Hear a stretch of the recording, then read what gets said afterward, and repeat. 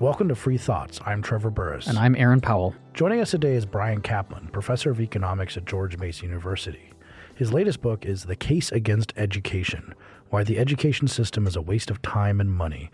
Welcome to Free Thoughts, Bryan. Very glad to be here. So the book has obviously a very provocative title, especially coming from a highly educated professor. So why are you against education? Well, I see myself as a whistleblower. I've been in school continuously for over 40 years. I've seen an enormous amount of waste of taxpayer money, and I think it's up to me at least to let taxpayers know that they're getting ripped off. That's one way of looking at it, but you're not straightforward. Just against, you're for education, but it's about the education system. So yes and no. So, of course, I do focus on education as it actually exists. I do also go after the idea that it's a great idea to try to enlighten everybody, even people who are totally apathetic and don't have any interest in the stuff. So I would say that, the idea that it's a good idea just to enrich everyone by having them learn stuff, whether they like it or not. So I'm against that too. So then can you, I guess, get at what exactly you mean by education in this case then? So it sounds like you're describing kind of the more classical, we're gonna read history and literature and learn physics and so on. Do you mean that, or you just mean any sort of skill or knowledge acquisition? So what I would say is I was deliberately vague about that because I don't like to have arguments about words. I just use words in the way that they're commonly used. So when I say education, most people primarily have in mind formal education, although there's also a penumbra of things that are kind of like that, and I criticize those too. But yeah, most of my focus is on the education system, formal education, although even the idea of informal education is something that it's a good idea to ram down everybody's throats. We do take that on too. The education, though, is a public good, isn't it? That's the kind of thing where you have to actually go and look at the data to find out whether it's a public good or not.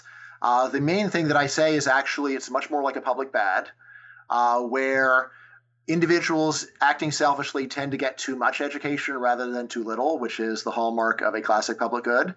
And the reason that I say is that most of the payoff from education doesn't come from acquiring skills. It mostly comes from getting certified, from having an institution say this person is a grade A worker, let's put some stickers on his forehead. And then the key interesting thing about that is that if everyone has a bunch of stickers on their forehead, then to get a good job, you need to have even more stickers than other people, which leads to one of the primary features of the modern labor market, which is massive credential inflation. It's very hard to get a job, even as maybe a waiter, without a degree that would have made no sense to someone 70 years ago. So now it's very common for college graduates to be waiters or bartenders. 70 years ago, this wouldn't have been so. It's not like there's been an increase in the cognitive skill required to be a waiter. The real story is just that when a ton of people have degrees, then if you want to compete, you need to have a bunch of degrees too. So then, do your students not learn anything? So the answer is that my students, on the day of the final exam, at least a lot of my students have learned a lot of stuff. However, it's stuff that they're probably never going to need to know again unless they become professors. Then out of those students, the fraction that actually remember the material a couple years later, I think that's really low.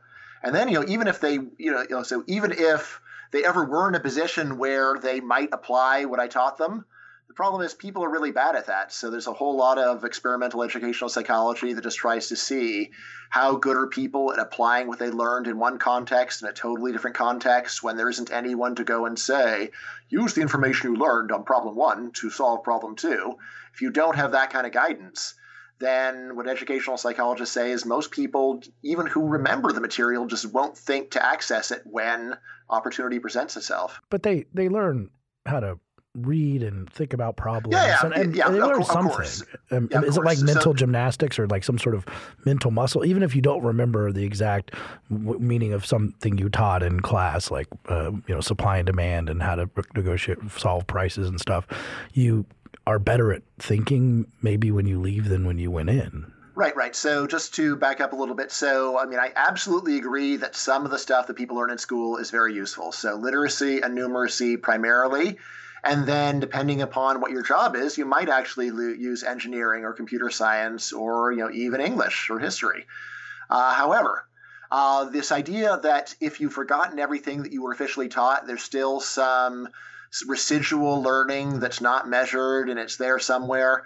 This idea has been studied empirically for over a century now by people who really want to find something.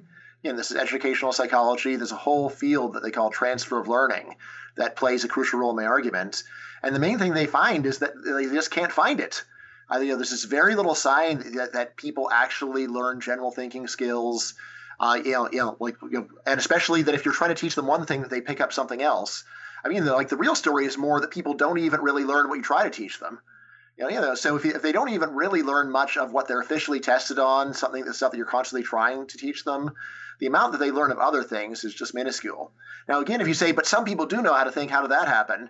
Well, again, this is all based upon statistical analysis. So there could still be a very rare number of people who learn how to think, and they're just so uncommon that they don't show up in the data, which is, I think, a reasonable story. Is there value, though, in simply the exposure? So let's set aside like elementary school level. We're talking like high school and then on into college, that you having this stuff crammed down your throat, as you said, introduces people to new things, and so new ways of living or new career paths that they would not have necessarily been aware of. So I went to college thinking that I was interested in one thing, but the exposure to the ideas and the various topics that I had to take as core requirements and whatever else led me down a new path that I would not have ended up on otherwise. Yeah, I call this the tasting menu idea of school, and as an ideal, I think it's great.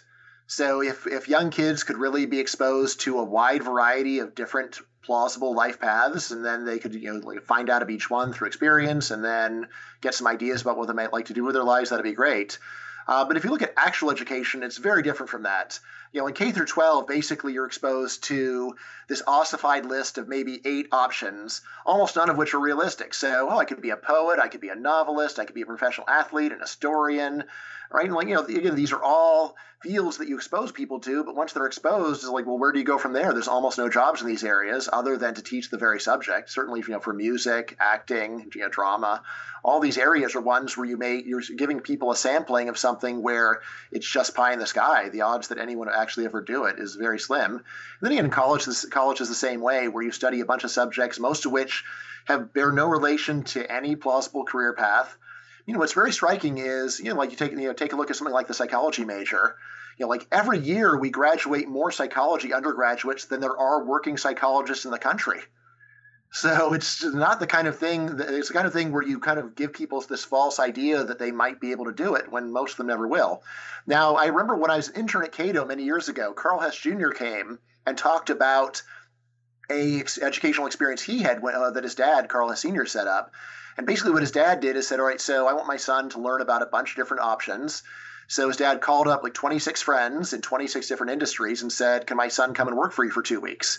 And filled up a whole year for his son to go and explore. Now here he was exposed to 26 different things that actually are happening that are realistic for him. That would be a great idea, but to go and defend the existing education system, for exposing people to a bunch of options, and it's really is a pretty short list of options that we've just been repeating for centuries, unfortunately. Is there a divide in the way that we think about education, there is a divide in the way we think about education, and I wonder how that divide plays out in this thesis? Because on the one hand, there's the education as job training. It's to, provide you with the skills to go out into the world and find a lucrative career. And so we get the push. This is where we get a lot of the push for, we need lots of STEM programs in our high schools and colleges. And then on the other side is the education as enrichment, as kind of building up a body of knowledge, or at least an exposure to a body of knowledge that forms kind of the basis of our shared humanity and our cultural history, which isn't necessarily about job training. And there, are, as you said, very few jobs in those kinds of fields. Are both of those equally bad from your perspective? Should we be focusing more on one than the other? So here's what I say. Education and job training, given how unhappy most people are in school, if you can say, yeah, well, you're unhappy, but you're going to get some useful training and just suffer through it, and then you'll have a better future, at least that argument's coherent. Most of my skepticism about the second story about, like building appreciation of ideas and culture is just almost no one acquires this appreciation. In fact, there's probably a good number of people who are turned off to ideas and culture just because they have such a horrible experience in school. But in terms of, this conflict, I mean, it's very common for people to say, well, sure, you're an economist, and economists have this very narrow bean counting view, so they're focused on this job training view. But again, if you go and actually look at surveys of students and ask them, why are you in school? What are you doing? By far, the normal answer is the economist answer. I'm here to go and get a better job and make more money. Right? And there's no way I'd be here if it weren't for those prospects being dangled in front of me. So I say, in terms of what most students are in school for, I think it really is for this career preparation, or at least for opening doors to the career that they want to do. So, in terms of how we're doing that, I think education does a fine job of opening doors. It just does a bad job of actually training people for those jobs. And again, say, well, why does it really matter which is which? Well, I say, well, selfishly speaking, it doesn't really matter. So whether you open the door or whether you improve yourself doesn't really make any difference. But from the point of view of taxpayers, it makes all the difference in the world. Because if what taxpayers are paying for is to improve workers, then when those workers go out into the world, they produce more stuff and they enrich the world more than they would have. On the other hand, if you're just opening doors, well, everyone can't have the doors open for them. If the doors are open to everyone, then they're open to no one, really. Then you just need to add another inner door to go and weed out people, the enormous mass of people who made it through the outer door. So again, that's what I'm talking about with credential inflation, about how as education has spread, the main result isn't that everybody's got a really great job, but the main result is you just need a lot of degrees just to get a mediocre job. I'm curious, do those answers stay the same over time? So you may ask the students who are in it right now what they're in it right now for, and they say, well, because I want to get a job. But if you go back to those people when they're, in their 60s or older and say, what do you think you got out of your education? Like, would you have done it if you had to do it over again, would you? And what did you find valuable? Do they give that same answer? Do they say it was job training, or do they say, no, I got something else out of it? That's a great question. So as far as I know, that survey's never been done. It's just too hard to actually manage. It's easy to go and survey students when they're in school, hard to go and survey them when they're out of school. I think you're probably right that older people are more likely to go and endorse this grandiose story about how they were improved as human beings and learn to appreciate ideas and culture. And that's where I really do think it's important to go and just say, all right, so tell me what books you read this year. Tell me what movies you saw this year. Right. And what you will find is even people that you think of as well-educated have very lowbrow tastes, are not in fact interested in terms of the way they allocate their time in ideas and culture. Of course, with a few rare exceptions, like people listening to this podcast. You guys are great. But again, if you think about most of your classmates, the idea that you would be listening to this podcast is well, why? When I could go and just watch late night television or watch sports or whatever. This is what normal people actually choose to spend with their time, whether they're 20 or 60. So, and one of the main themes in my book actually is to be very careful when people give you an answer that sounds like people want to hear it. So in the book, I have a section on what I call what's called social desirability bias. This is what psychologists name for the very human trait of wanting to say and believe things that sound good and make you seem like a nice person. Right. And, when you're 60, someone says, well, what did you really get out of it? Oh, I got this great appreciation. It made me a human being, blah, blah, blah, blah. But again, it's important then to go and look at behavior and see is there a gap between what people say and what people do. And there totally is a world of difference between what people say, which is what people want to hear, and what they do, which is what they actually like. Now, I want to just clarify. We've touched on it a bunch of different ways, but in terms of clarifying the exact sort of debate that your book wades into, and Aaron kind of mentioned it too, but the debate is kind of the human capital theory of education versus the signaling theory of education, and that's been going on for a while, correct? Yes, yes and no, actually. So in terms of, just to back up, so, there's two main stories about why education raises earnings that social scientists tell. Which it does, right? I mean, that's absolutely true. Yeah, which it does. The human capital story says, look, school is a skill factory. You go in there, they pour skill into you, and then you are better and you produce the extra earnings that you get after graduation. The signaling model says, no, different story. What's really going on is you go there, you jump through a bunch of hoops, and if you do well, they put stickers on your forehead saying grade A worker. And then, once again, the labor market treats you better. All right, now, in a sense, you're right. This debate has been going on since the 70s, but really the main debate is just in terms of pure theory. So like Michael Spence won a Nobel Prize for his work on the signaling model of education. So in terms of like just the pure math of what's going on, there's been a lot of give and take over the last 45 years. But in terms of empirical work, in terms of saying which model actually fits the world, human capital has always had the upper hand by a lot and continues to have the upper hand. Right. And again, that's really why I wrote the book, because I think that it does not deserve the upper hand. There's an enormous mass of evidence from many different disciplines that are all very supportive of signaling and very hard for the human capital model to explain. And I don't want the signaling model just be stuck in this ghetto of high theory, even if it's a ghetto with Nobel Prize winners in it.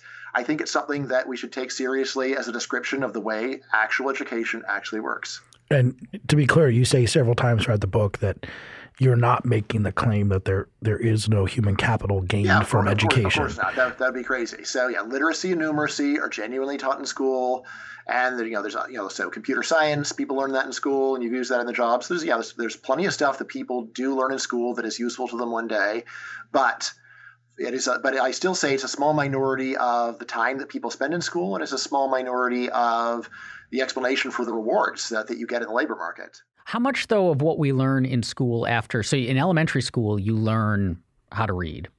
And you also learn some math, and that continues on in middle school and high school.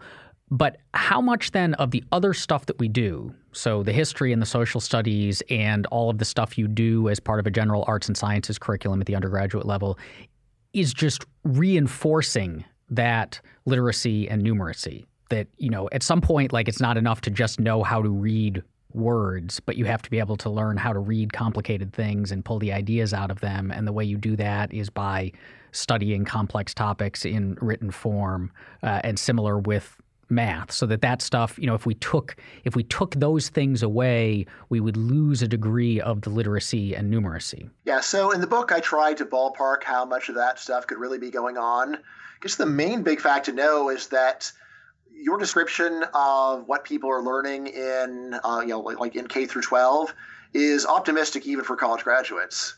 So, like the fraction of even college graduates who can read a complex text and pull much out of it, that's maybe, maybe like the top quarter to a third of college graduates could actually be even decent at tasks like that.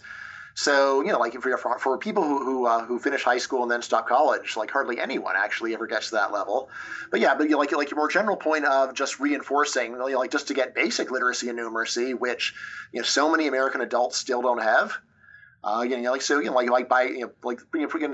the best studies adults, maybe like about a third of adult Americans are only semi-literate and numerate, can barely do things like consult a TV guide and figure out the time and things on, can barely fill out a registered mail form correctly, things like this. So so there is probably some marginal improvement there. But again, it's just not a very good way to actually improve the skills that people have. Like, you really want to go and focus on exactly the kinds of tasks that you expect to be doing. This is one of the big lessons of educational psychology, is that people need to practice the very thing they're going to do. Going and teaching them something that's very different from or much harder than what they really need to do generally just leads to some improvement in that task, but but not much in what they really need to actually learn. So yeah, so if you really want to get people reading better just give them basic texts and work your way up from there. Not give them something have them read Thoreau and try to analyze it, which most people will never do. So when you say most people will never do, there's an underlying sense this might be there's almost a determinism here. So I wanted to ask about that, because are you saying that when we say that, say, only a third of college graduates can read and comprehend complex tasks, is that because the tools, the way that we're going about educating students up through college to get them to read complex texts are not well thought out, not very powerful, could be better? Or are you saying that there's just the majority of people will never be capable of doing this? Like, no matter how good our training was, no matter how much time we put in, they're just never going to be at this level cognitively or whatever else? Yeah, so I'd say it's a mixture of the two. So, I remember when I was talking to psychologist Steve Ceci, and I was asking him, "Is there any known cognitive task where people can't be trained to do better, or where practice doesn't work?" And like he has an encyclopedic knowledge of the discipline. Thought about it for a couple of minutes. Said, "No, there's no known task where practice does not improve performance." So yeah, I mean, I'm very confident that you could improve people's performance in anything. At the same time, however, there are many people where the amount of practice they would need would be 10 or 20 years. So there is that it would just be highly impractical to actually do it. But again, it's not that it's totally impossible, that it's just that it's not realistic. But that seems like a lot of people would be quite offended by sort of saying we're going to give up on some of these people and just assume that they're not going to read or care about Shakespeare or understand certain things or think about bigger ideas late in their life. That seems kind of A, elitist, and B, just so inegalitarian that it would offend sensibilities of most Americans. Yeah, I mean, you're probably right on that. Of course, it may be that they'd be happy to do what I say if I just rebranded it. So, I mean, here's the way that I think about all of my work. My strength is getting to the bottom things and saying it very clearly. Other people may have the strength of marketing it in a way that it becomes palatable. I don't know. I mean, on the elitism point, I'd say, well, like, which is more elitist, to say that some people are never going to appreciate Shakespeare, or to say that everyone ought to appreciate Shakespeare? I mean, to me, like, both, there's an elitist ring to both of them. They're two incompatible views. So, I mean, I would be inclined just to say that people think that it's not worth living unless you've savored Shakespeare. I mean, I'd say, why not just call them the elitists and complain about that? But, the other thing is just that, this offense has a very high cost, because there are a lot of kids who just hate school. They find it super boring. And if we have a system where everyone gets prepared for college, even though it's totally unrealistic to think that they are going to succeed in college, then you wind up wasting an opportunity to teach them something else. And this is why I have a chapter in the book on vocational education and how great it is, especially for kids who just don't like school and people who'd rather go and learn how to do something practical. And again, from the point of view of society, saying wouldn't it be far better, even to train someone to be a good McDonald's worker than for them to end up in jail? Which again is where a lot of American kids who just don't like school end up, right? So they're pressured to go and study stuff that has no interest to them. And then they're told that they're not good at it, which they're not. And then finally they just drop out, and then very high rate of turning to crime. Wouldn't it be better if from a much earlier age, from when they were 13 or 14, just train them to do any job at all so that they are part of the workforce and are independent, self-supporting adults? I understand. I think that there's a term for these sort of, I guess, this in the signaling model and other situations where you can have a destructive equilibrium. And like the classic case is standing up at the concert, where if people in the front row stand up, then everyone has to stand up and no one can see any better. And there's a first mover problem where no one can sit down and make everyone else sit down, a collective action issue. And of course, that could go on for a while. You could have people then bring boxes to stand on, and everyone has to stand on boxes, and then you could eventually everyone could be standing on 100 boxes, and if you're the guy there saying, "Hey guys, we could just take away all of our boxes and not have to spend money on the boxes and still see in the same way," that would be generally a good thing. Now that makes sense in like that concert example, but it seems really hard to imagine how. If this is sort of what education is doing, is okay, we all got bachelor's degrees, so that's like a box we're standing on, and then we got to get master's degree even to be a waiter. It seems like it would not be as stable and persistent as it has been for so long that no one could come along and say, "Hey guys, this is a little bit crazy," especially when there's profit in it. I mean, if you were here saying, "I've discovered that the steel industry wastes $100 billion a year," or something like that, or 800 or a trillion, however much the education system is wasting, most economists would say you're probably wrong, because the steel industry would figure that out, and they have a lot of incentive to figure that out. And so why isn't that happening in education? Right. So two things. First of all, there's almost $1 trillion of government subsidies on the side of the status quo. So the current system has not passed the market test, not by any stretch of the imagination. So all that you really need for my story to be right is that governments will go and throw bad money after good endlessly, decade after decade. My first book, The Myth of the Rational Voter, argues this is totally reasonable because like voting is not like being a shareholder in in the steel industry or being a manager in the steel industry. It's not like being a shopper. If there's a product that's junk, there's the toenail fungus cream that doesn't work. If you're an individual shopper, you just don't buy it, and even if everyone else insists that it works, you've saved your money. But if you vote on what's the best toenail fungus cream, and most people disagree with you, there's no real gain to you of being the naysayer or trying to change it. So, just remembering all the government subsidies in favor of the status quo, that's one big part of it. And on top of it, the other thing is that one of the big things that education signals is conformity, saying, look, I understand the norms of the society, I comply with them, I don't rock the boat, I go along with things. And if that's one of the things that you're signaling, then I say there's an inherent lock in there.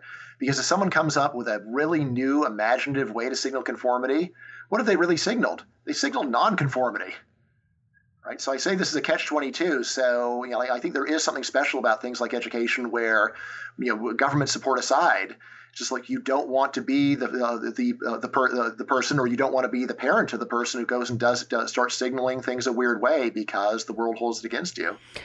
I wonder how much of it is also less from the side of conformity or incentives not to change things, but just that in this country, the people who tend to set the policy, be in a position to make decisions about these kinds of issues, the ones who would have to lead that charge, also tend to be the kind of people who did get something out of their education or did find it valuable or did like it.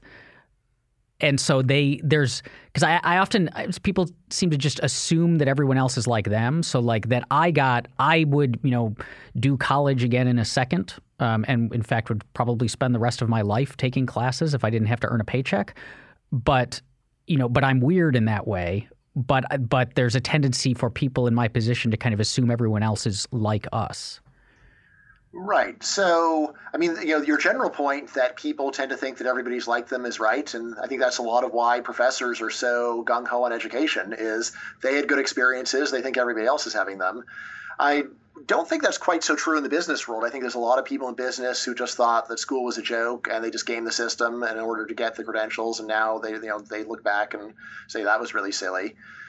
There's probably some tendency for people who were involved with hiring to have been relatively good students, and so they may have some halo effect for them. But again, I would say that this is a case where what Trevor was saying makes sense, where if it really were the case that there's a lot of qualified people that you could get for lower wages if you just go and hire people without credentials, if that really were a viable business strategy, I do think it would be happening right now. So in my mind, the main thing to explain is why it is that it's not profitable to go and be more open-minded. And what I say is that since one of the things education is signaling is conformity, you don't want to get these open-minded people who are talented but didn't go and do regular credentials. You're worried this person won't be a good worker. They're going to rock the boat.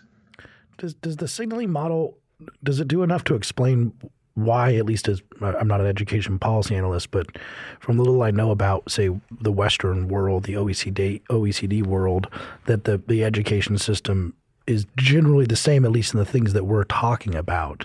You take a bunch of useless classes from 5 years old and you continue to take useless classes and all this stuff. It seems that why would it be, if that's true, I know Germany and stuff have a little bit differences, but if that's generally true, why isn't there a country out there just breaking the mold and destroying everyone in cost-effective education systems and effective worker job placement strategies? There are big differences in the amount of GDP that different countries spend on education. And, again, important to remember. So, if you're spending 6% of GDP on education and then you manage to cut it down to 3%, is that going to give you a dramatic change in the standard of living in that country? Like 3% might not even be noticed, all that much. But again, of course, it still adds up to many hundreds of billions of dollars. So that could still be super wasteful, nevertheless. In terms of why we don't see that much variation, it's worth remembering. So they're all supported by their governments. Like every single country, there's heavy government support for education. So there's very little individual advantage in trying to do something else, right? Why is it the taxpayers in at least one country don't say, hey, this is our money, don't waste our money? I'd say, like that, if that question is on your mind, I would say it should actually be very general. So if you think there's if you think that there's a lot of government waste everywhere, then you might wonder, like, why don't taxpayers open up to it or notice it? And again, I say, my book, The Myth of the Rational Voter, my first one, I say, look, like voters, there's very little, in fact, basically zero individual incentive for a voter to look at the world calmly and realistically. Instead, people vote based on wishful thinking, right? And education will transform our society, and it's great in every way. That's the kind of wishful thinking that resonates with human nature all over the world. As for why that is, there's human universals. There's like saying, think of the children. Makes a lot of evolutionary sense that kind of rhetoric would touch human hearts all over the planet. So I think that's it makes a lot of sense. And same thing, like with love of country, and we have to stand up to our enemies, and like all of these political slogans that are often false, but nevertheless are endlessly appealing and are a great way for a politician to get power. All this stuff is out there.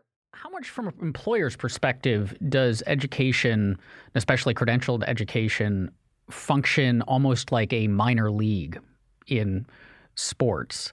That, I don't have, if I have a job opening, and I've hired a fair number of people in my time at Cato, you get hundreds of resumes, sometimes even more, and you've got to go through them. And so the things that you look for, aside from just basic ability to write a grammatical cover letter and so on, is experience.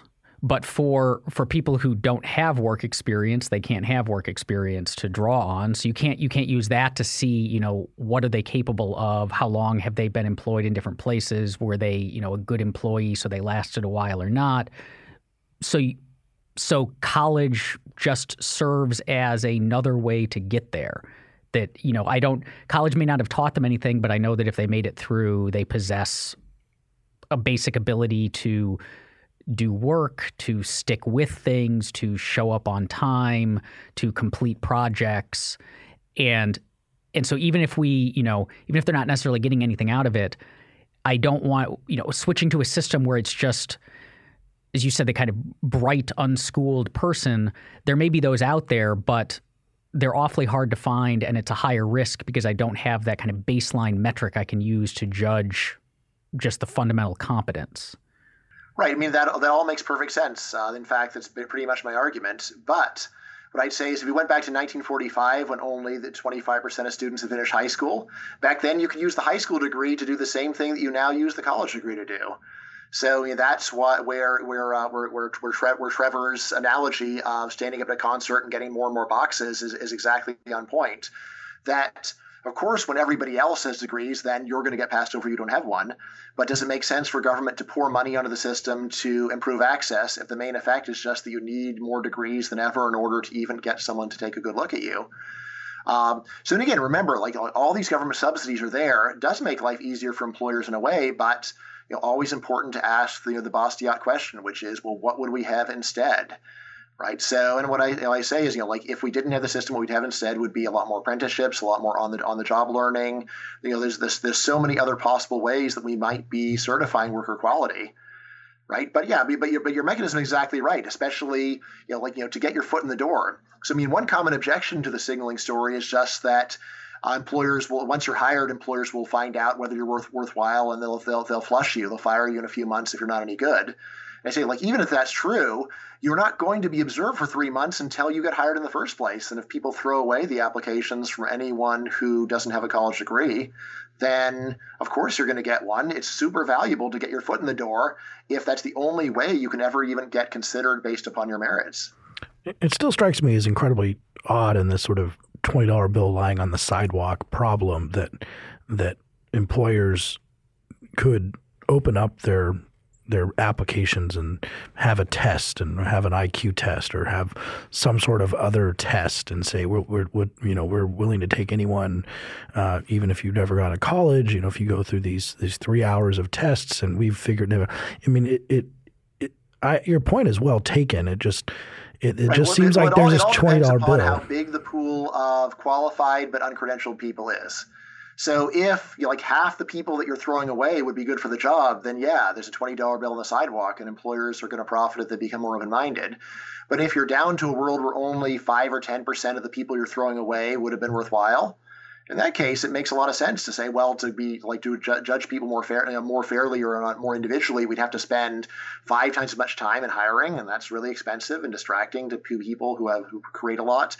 Now, on the question of why not just substitute standardized tests, there is a view that I attack in the book that IQ testing for employment is illegal in the United States.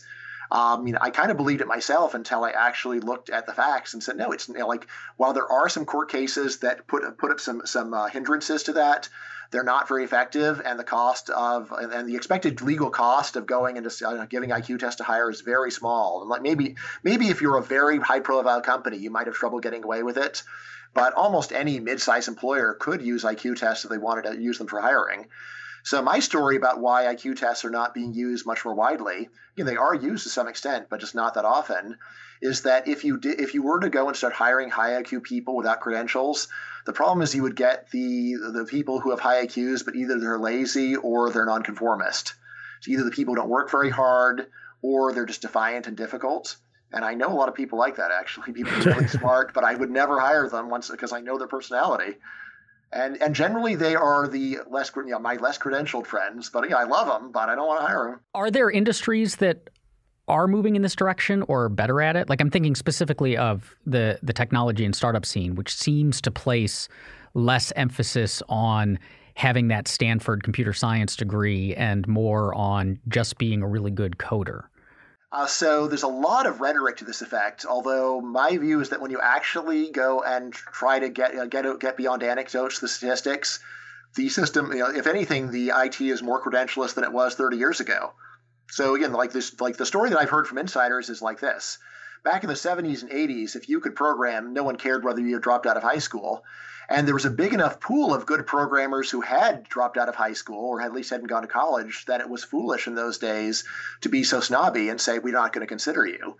But now the fraction of good coders who didn't go to college is actually quite low. So it's once again, it actually makes more sense now to be finicky and snobby and to say, we're not going to really worry about those people. Now, I have asked about, I've had some friends at Google, and I said, well, I've heard that sometimes you hire someone who just wins a coding contest, even regardless of their credentials.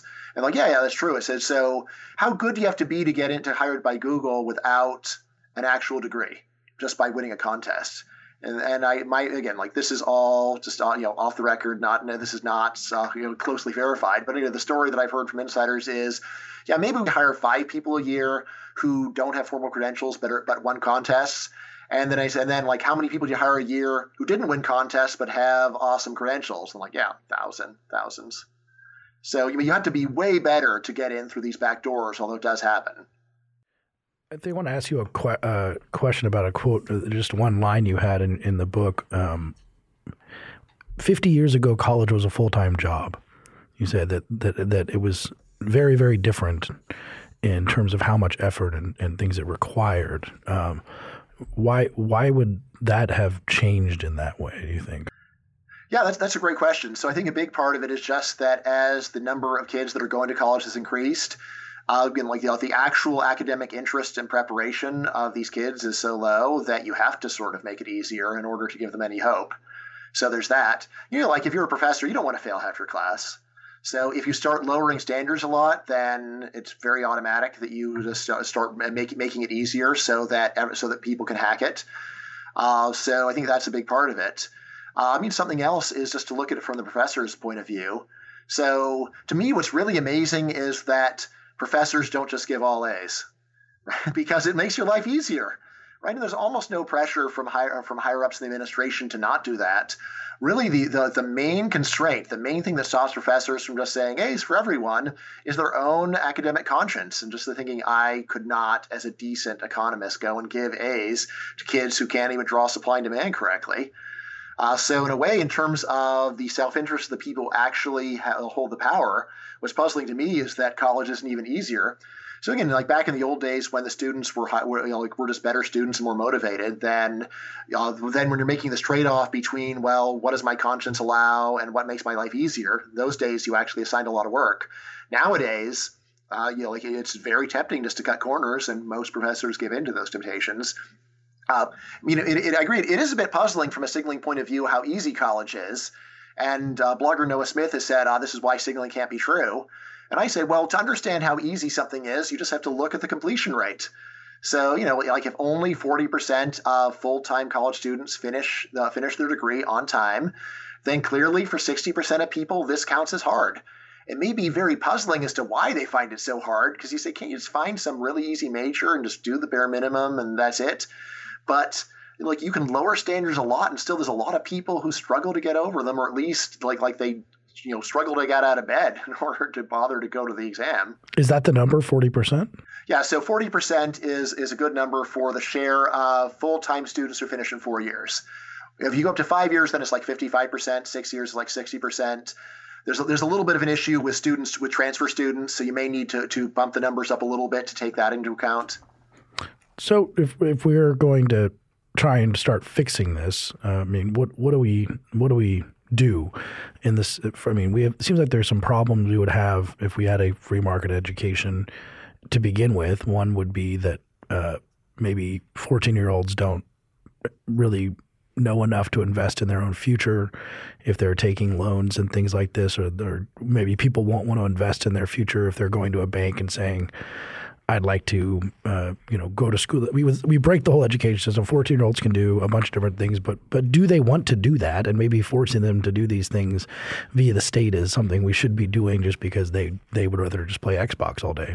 In the book, I talk about my actual realistic policy proposals, and then I go into my radical libertarian mode briefly, just to say on a section called What I Really Think.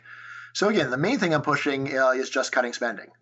Just spending less in order to encourage fewer people to do regular school at all levels. Now, in terms of what would libertopia be like? Imagine a world where there's a separation of school and state, and government doesn't have any role at all. So again, of course, the main people that will be involved in the lives of teens, like in libertopia as today, are their parents. So their parents are unlikely to say, I'm going to support you while you go and play Xbox for all this time. Their parents are going to be concerned about getting their kids to go ahead and prepare them for their future. So again, realistically, it's going to be parents that are going to be footing most of the bill, especially for younger kids. What about the kids with very irresponsible parents, or kids who just don't, like orphans or things like that? There again, in libertopia, the answer is always, well, there's going to be private charity, scholarships, that kind of thing. Again, it's worth pointing out that even say in the 1930s or 40s, it would still be very common for people in their mid-teens to be self-supporting workers. So, I think that is a much better world, to have one where 15-year-olds actually can afford to have a job and can pay their rent and take care of themselves. And I think also just in terms of preparing people for life in a free society, I think that there's a great value in teaching people from an early age that the market is a place where they can independently sustain themselves. So, I've always had the view that the worst thing about the Great Depression for libertarians was just teaching a whole generation of people that you could be doing everything right and yet still not be able to take care of yourselves. How do we then deal in such a system with, I don't know, call it the diamonds in the rough, or these stories that you hear of the kid who grew up poor and was, really bad in school early on, and then discovered that one teacher who turned them on to something, and they went on to, Juilliard and to be, a fantastic career as, a musician, or they discovered these kind of soft talents that aren't the trade school things, and that everyone, if we just kind of cut people off at the beginning and said, well, there's not, we're not going to expose you to all of those skills, how are we going to find those kids who have the capacity to do so much more? Or do we just have to say, well, we're going to lose some of them, but it's better overall? Yeah. So, the big point I would make is always, what would happen instead? So if people started their lives at a much earlier age, how would the whole world be different? So, right now there are tons of people who never get to realize their dreams because they have to finish college to even get a chance. right? So, and in a system where educational levels are a lot lower, I think there's going to be a lot more learning by doing, a lot more chances for someone to just try and show what they're able to do. So it's always worth remembering, what have we lost with the current system? What we've lost is the chance for a 15-year-old to just go and become an apprentice and learn by doing.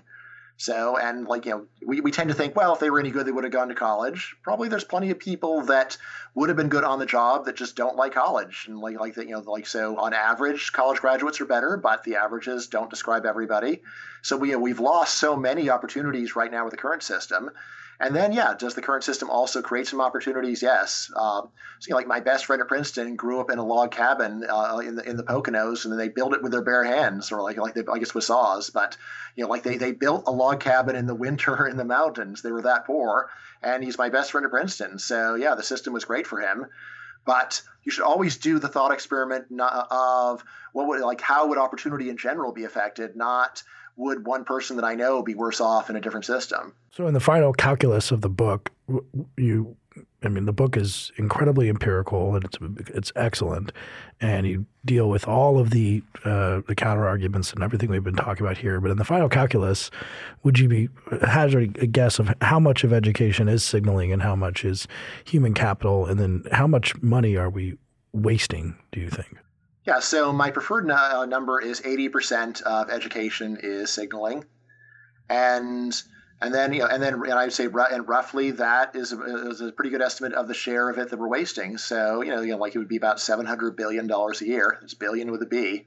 So I think that's a very fair number from the taxpayer's point of view. And that's about the U.S. military budget, which is what Trump asked for. Which you bring it up in the book. Wouldn't it be great if the Army had to hold a bake sale to buy a bumper sticker kind of thing? It was well, actually, we spend way more than that on the education system than the military, which is the part of the point that money could be used for a lot of things that are valuable. Yeah. Again, I'm not pro-military myself, but still worth pointing out that we do spend more on education than on the military. So when people act like the education system is starved, that's demented. And does it seem to you now, some of these came up where maybe I see anecdotally at least an increasing skepticism of college as a lot of these discussions are becoming more common, and the idea of creating different apprenticeships and ways of verifying, because signaling is important, verifying that you can do things, but also having more human capital. And it seems that we might have more technologies to do that and improve education going forward. So do you think that the tide is kind of turning in some sense against education, just more and more all the time? We can't add another layer to, we went from high school to college, and now I got to go to grad school, but there's not going to be grad school. We can't add another, and people are going to have to grow up and start working. Stay on your parents' insurance till you're 45. Yeah, exactly. So, is this the time to that things might start shifting, not all of it, because as you said, it's so popular, just spending money on kids, but start shifting in a positive direction? Very marginally, maybe. I don't expect any big change immediately. So again, of course, I would love it if my book became a huge bestseller and changed the way that everyone on earth thinks about education, but realistically, that's not going to happen.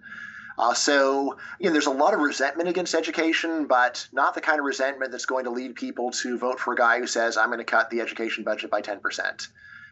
So that still seems really weird, and again, to a lot of people, it just seems like surrender. No, don't cut spending, improve it. Even though, of course, people have been trying to improve the spending and improve education for since the beginning of the system. It's just that, again, the idea that the real problem is not so much the kind of education that we're giving, but just the total level is way too high. That's a very hard idea for people to accept. So I don't think that there's going to be any big change. I actually have a bet saying that the fraction of recent high school graduates that will be in college is not going to go down by more than a marginal amount. In the book, I talk quite a bit about online education and whether that's going to change the system. I don't think so. Primarily just because right now, if you have a kid that could go do well in a regular college, and then he says, well, I could, but I'm just going to go to an online college, the normal parent's reaction is, no, don't. You'll be shooting yourself in the foot. Right, because right now we still have the view the people doing the online education are people who have some issue with doing it the real way. Right now, again, I think online education is actually great for learning, but in terms of the signal you send, still seems to be subpar. And again, as long as that's what perceptions are like, then they will be self-reinforcing. So, on Wednesday when I'm speaking at Cato, the respondent's going to be Kevin Carey, and he, in his work, I think at the end of college, talks quite a bit about, well, first when online education first came along, we thought it was going to be like Napster, was bring the whole system down, and that didn't happen, and now we're focusing on credentialing because that seems so important. But again, there's the problem of coming up with credentials that people consider to be as good as regular ones is hard if the people that want to do something different are just trying to take the easy way out. So there's a long history of libertarians talking about education, some of it pretty reasonable, some of it pretty fringe and weird. Within that spectrum of libertarian views on the topic, where do you fit? How do your views compare to those of other libertarians? Right. So I would think of myself as much more on the radical wing, at least in terms of I say we should cut education spending, right? Yeah, and it did by a lot.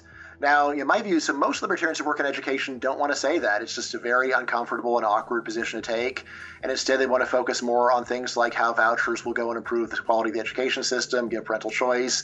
But again, those vouchers are still being paid for by taxpayers. So, in my mind, this is a lot like a debate about government subsidies for football stadiums. And I think of the better libertarian view is cut the subsidies. Like, government should not be going and picking winners and trying to force feed this industry. And I think of a lot of other libertarians are more like saying, look, we need to go and figure out a way to get better stadiums with our money, or maybe we subcontract the construction of the stadiums. Again, which all may be an improvement, but doesn't really get to the heart of the matter, which is there's a huge waste of taxpayer money, and there's no really good argument for why it is that that government should be going and taking taxpayer money and subsidizing this industry instead of just letting people spend their own money in their own way. Free Thoughts is produced by Tess Terrible. If you enjoyed today's show, please rate and review us on iTunes. And if you'd like to learn more about libertarianism, find us on the web at www.libertarianism.org.